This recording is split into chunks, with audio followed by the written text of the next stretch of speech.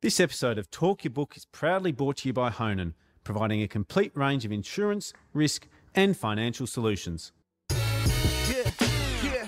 Fundies called me up, told me to take a look, but stay stubborn as bulls and talk their own book. Get the money, get the money, get the money. Welcome to Talk Your Book. I'm Chris Judd, and today we're joined by John Forward from Lau Resources Funds Management. John, thanks very much for coming back on the show. Chris, it's great to be back and to be doing it in person for the first time, so thanks for having me. Now, before we get to your stock pick of choice, I thought it'd be good for you to take us through Lau Resources Funds Management and a little bit about your investment philosophy and how you guys approach markets. Sure, thanks Chris. Look, we're very focused on the junior resources sector. We like to take a fair bit of technical risk. I'm a geologist by background, so we like to look for projects that are going to have lots of upside through the drill bit. And for example, our biggest holding, I think we might have spoken about a few years ago, Predictive Discovery, made a big discovery in West Africa a couple of years ago, and it went from half a cent to currently trading just under 20 cents. So that's the sort of upside we look for in our portfolio. We're across the commodity spectrum. So today we're going to talk a bit about iron ore, but we've got a fairly overweight exposure to gold, and we do everything right through to energy and oil and gas. And what stock did you want to talk about today? Yeah, it's a very interesting little company called CZR Resources, which is ASX listed. And so we'll get into the particulars of its deposits in a minute, but as an iron ore hopeful, maybe just a little bit about the iron ore market more broadly, how it's been trading for those that haven't been following it overly closely. Yeah, look, like a lot of assets, it's come off over the last 6 or 12 months or so. The benchmark price is trading around $90 US per tonne, which is still a very handsome price when you look at the long term. Particularly the Aussie dollar, where it is as well. It's I just was this morning looking at the chart overlaying the Aussie dollar on the iron ore price, and while they're not in the same proportions, the trend line is almost exactly the same. So Aussie dollar's come down from 76, 70 cents to the US dollar. Iron ore peaked at over $200 a tonne and now around 90 US dollars. But in Aussie dollar terms, it's still a fantastic margin. If you look at, for example, the Rio Tintos or the Fortescues of the world, their cash costs are in the $15 to $20 a tonne. And in Aussie dollars, they're getting well north of $100 a tonne. So it's a fantastic business to be in at the moment. Now, I know you're very much a bottom-up investor, focusing on stock-specific ideas and issues, but from my perspective, I've been thinking a lot about the iron ore market because it is really unloved at the minute, and I think the bearish case is really easy. Near on half iron ore is sold to China, and China property market is tumbling, and large parts of their economy are in and out of lockdown and XYZ. But the bullish case, from my perspective, I'm potentially thinking about a potential reshoring of supply chains in the Western world. We've had a world with globalisation where manufacturing was outsourced to lower cost countries, and a lot of that appears to be coming back onshore as Western countries look to shore up their supply chains. And then also the idea that we hear about the Fed pivot a lot, but the idea that China's going to potentially pivot at some stage, open up their economy and start to stimulate some demand. Are those top-down things sort of reasonable for investors to be thinking about, do you think? I think so, particularly in relation to iron ore, where iron ore demand matches GDP reasonably closely. I think in terms of the reshoring and the potential for a capex boom, I don't know if you follow a chap out of Scotland called Russell Napier. Yeah. He is talking about a massive capex boom over the next 15 to 20 years. Look, hopefully he's right. Certainly it's really required in industries like mining, where there's been a lot of underinvestment. The big guys have been very disciplined in their capital, but have been actually doing share buybacks and paying dividends rather than reinvesting in their own businesses. So there's real potential for a CapEx boom. It will be really interesting to see what happens in China post the Party Congress and the election of Xi for his third term. The proof will be in the pudding there. Having said that, there has been a lot of stimulus happening in China leading up to this Party Congress. It hasn't actually started to bite yet, but hopefully once now we've got some clear air, we might see that actually happening. And now on CZR, maybe talk us through their different deposits. Yeah, look, the main focus is this Robe Mesa deposit. They've got a small licence which is surrounded by Rio Tinto iron ore operations, plus there are a number of other mid-tier companies in the region, such as Mineral Resources. They're sitting on a resource of around 37 million tonnes at 56% Fe2O3, which is, look, it's not the benchmark grade of 62%, but it's still an extremely saleable product, which Rio Tinto, they've been basically mining the same deposit that CZR are sitting on. CZR have just got a piece of it in their licence. Interestingly, it was actually an old stock route. And that's why it wasn't in the state agreement that Rio Tinto had. So Rio Tinto are all around them, and they've got this sort of sliver, which is still represent about 10% of the total the reserve that Rio Tinto have. So it's not insubstantial, and there's definitely a play there with Rio being right on their boundary.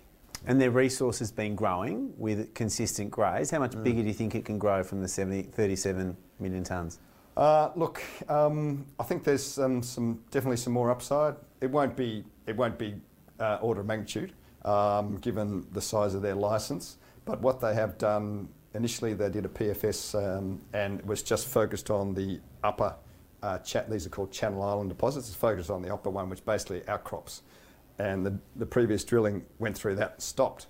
But the more recent drilling has gone through that, gone through a very relatively thin layer of waste, and then into another channel iron deposit, which is basically the same grade, which is fantastic. So that's ended up potentially doubling the resource, and we expect that the reserve, they're looking at an 8 to 10 year mine life at north of 3 million tonnes per annum or more. So that means you're talking about a reserve of at least 30 million tonnes and possibly north of 40 or 50 million tonnes.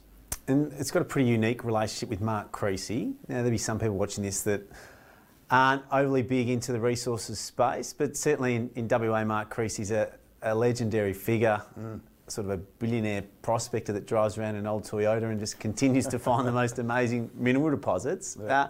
Maybe give us an outline of what that relationship, the commercial relationship, looks like between CZR and Mark Creasy, and then maybe just an overview of just what a dominant factor he is in the smaller resources space in Australia. So, in relation to CZR, basically Creasy, has seeded the projects into the company. He holds 55% of the company. The company's currently doing a rights issue. I understand that Creasy is going to take at least 25% of that and possibly more.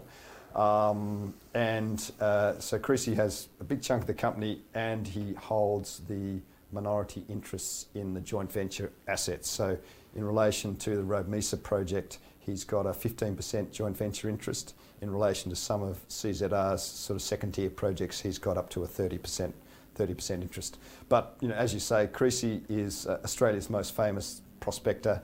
Perhaps his most well-known recent success was the Nova Bollinger nickel PGM discovery in the Fraser Range down in southern Western Australia, which went on to be a multi-billion-dollar company and has been taken out by independents.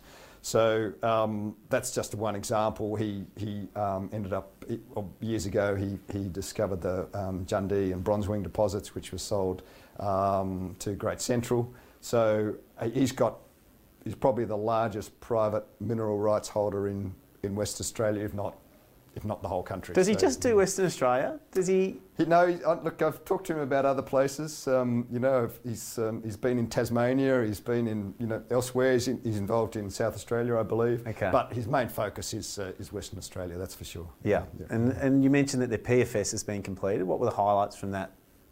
Yeah, look, that was, I think, done in quite a different price environment, but on quite a much smaller resource, and that was just done on that top Channel iron deposit.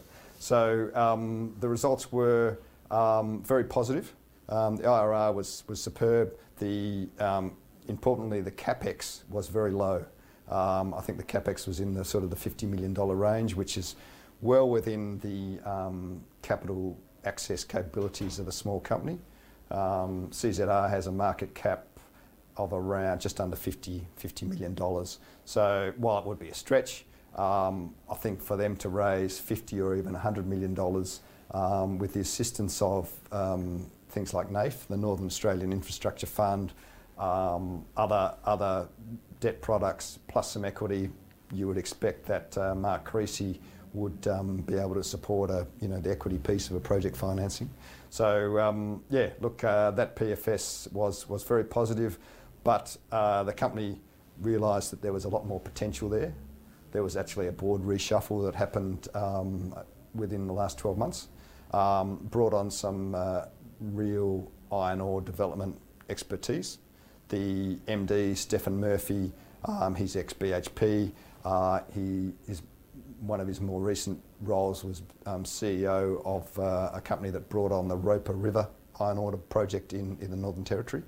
And the new chairman, Russell Clark, he used to run a company called Grange Resources, which had the iron ore producing operation Savage River in Tasmania. So there's some really good iron ore development expertise now within the company, which is going to drive it forward. And what's the access to infrastructure like for CZR in that area?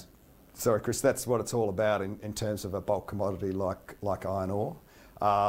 So getting it to port getting the product to port is the big one.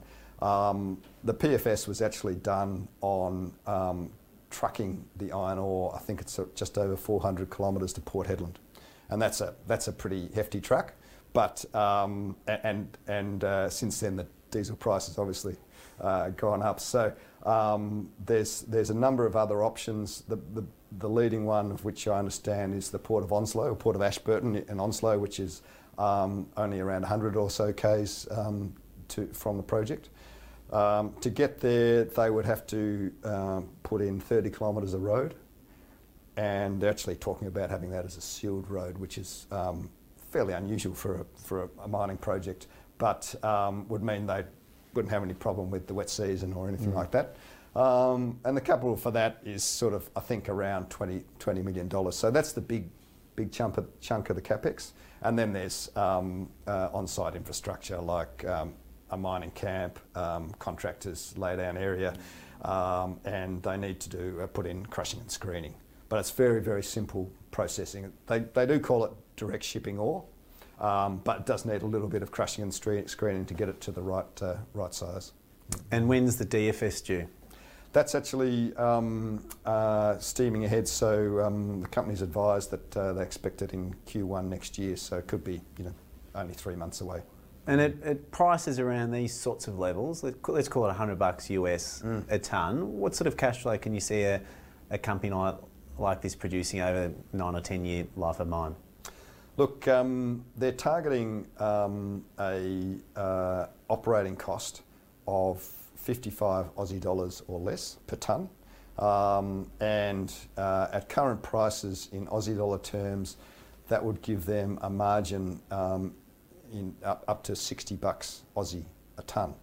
So if they're talking about a minimum of 3 million tonnes per annum, that's $180 million Aussie a year. So it's a hell of a lot of money for a company that's only capped at just under $50 million. Yeah, and that's why we like the potential economics. And talk to me about the proximity to Rio Tinto's Robe Valley assets. Can you see a world where they'd say we might as well just increase our deposit size by 10% and buy this and save these guys having to build out their own infrastructure? Absolutely. Rio Tinto have been drilling with, I think it might be up to 8 or 10 rigs, right up to the property boundary. And you can see from the drone photos, like there's a series of drill holes that Rio have drilled on one side and CZR, literally 100 metres away have been drilling. So apparently Rio Tinto are short of tonnes in their Robe Valley iron ore operations. I've heard it might be up to 10 million tonnes per annum that they could have capacity to fill. So while CZR might only have, say, 10% of what Rio Tinto have got in Rio's Robe Valley operations, it's still, it's exactly the same product, it's the same deposit, and it would still go quite some way to filling the potential hole that Rio have.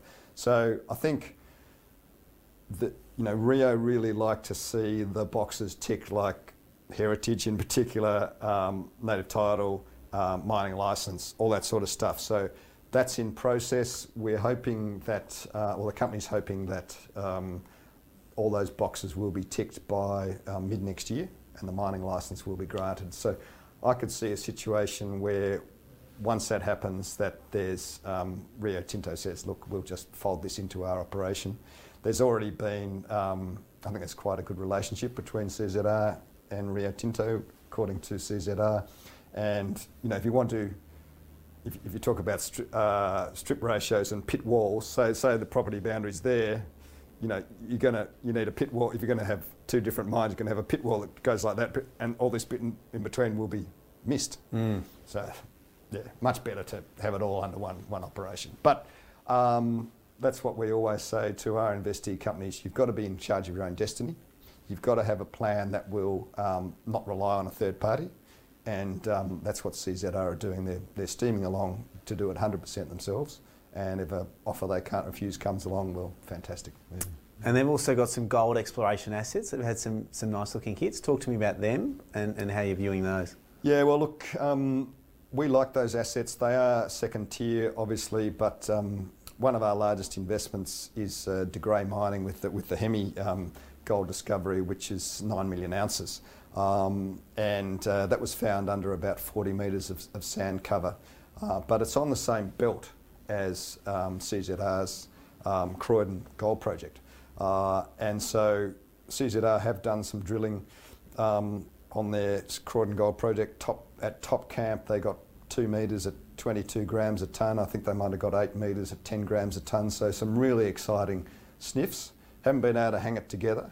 What they've done is gone back and done some more geophysics and used the same techniques that were used to find Hemi, which is an intrusive, which is like a granite-hosted, if you like, gold deposit. So they're looking for granites. They're looking for the geophysical signature of these intrusives, and they'll hopefully be able to identify that with this new geophysical work they're doing, and then they'll go and target that. So they were hoping to get drilling there again by the end of this year. Wet season's probably starting to get pretty warm up there, so I'm not sure if that'll happen, but certainly next year there'll be hopefully some excitement come out of those gold projects. And if they do hit in those gold projects, do you see them getting spun out? It's sort of a bit of a messy mix, having an iron ore company mixed with precious metals. How would you see that playing out? Absolutely. I mean, for a acquirer, be it Rio Tinto or whatever, they won't be interested in the gold projects.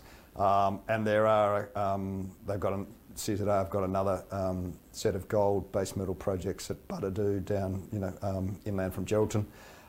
So there's a nice package there that could well be spun out in the right market. And we haven't mentioned, but CZR have other iron ore projects in their portfolio, which would naturally go with the Robe Mesa project. Yeah. Brilliant. It's a brilliant summary. Great to have someone on with such deep industry expertise. So thanks very much for coming back on the show. Absolute pleasure, Chris. Thank you. Thanks, John. Cheers. This episode of Talk Your Book was proudly brought to you by Honan, who go beyond a transactional insurance broker to deliver better outcomes for their clients. If you're enjoying Talk Your Book, make sure you subscribe to Chris Judd Invest.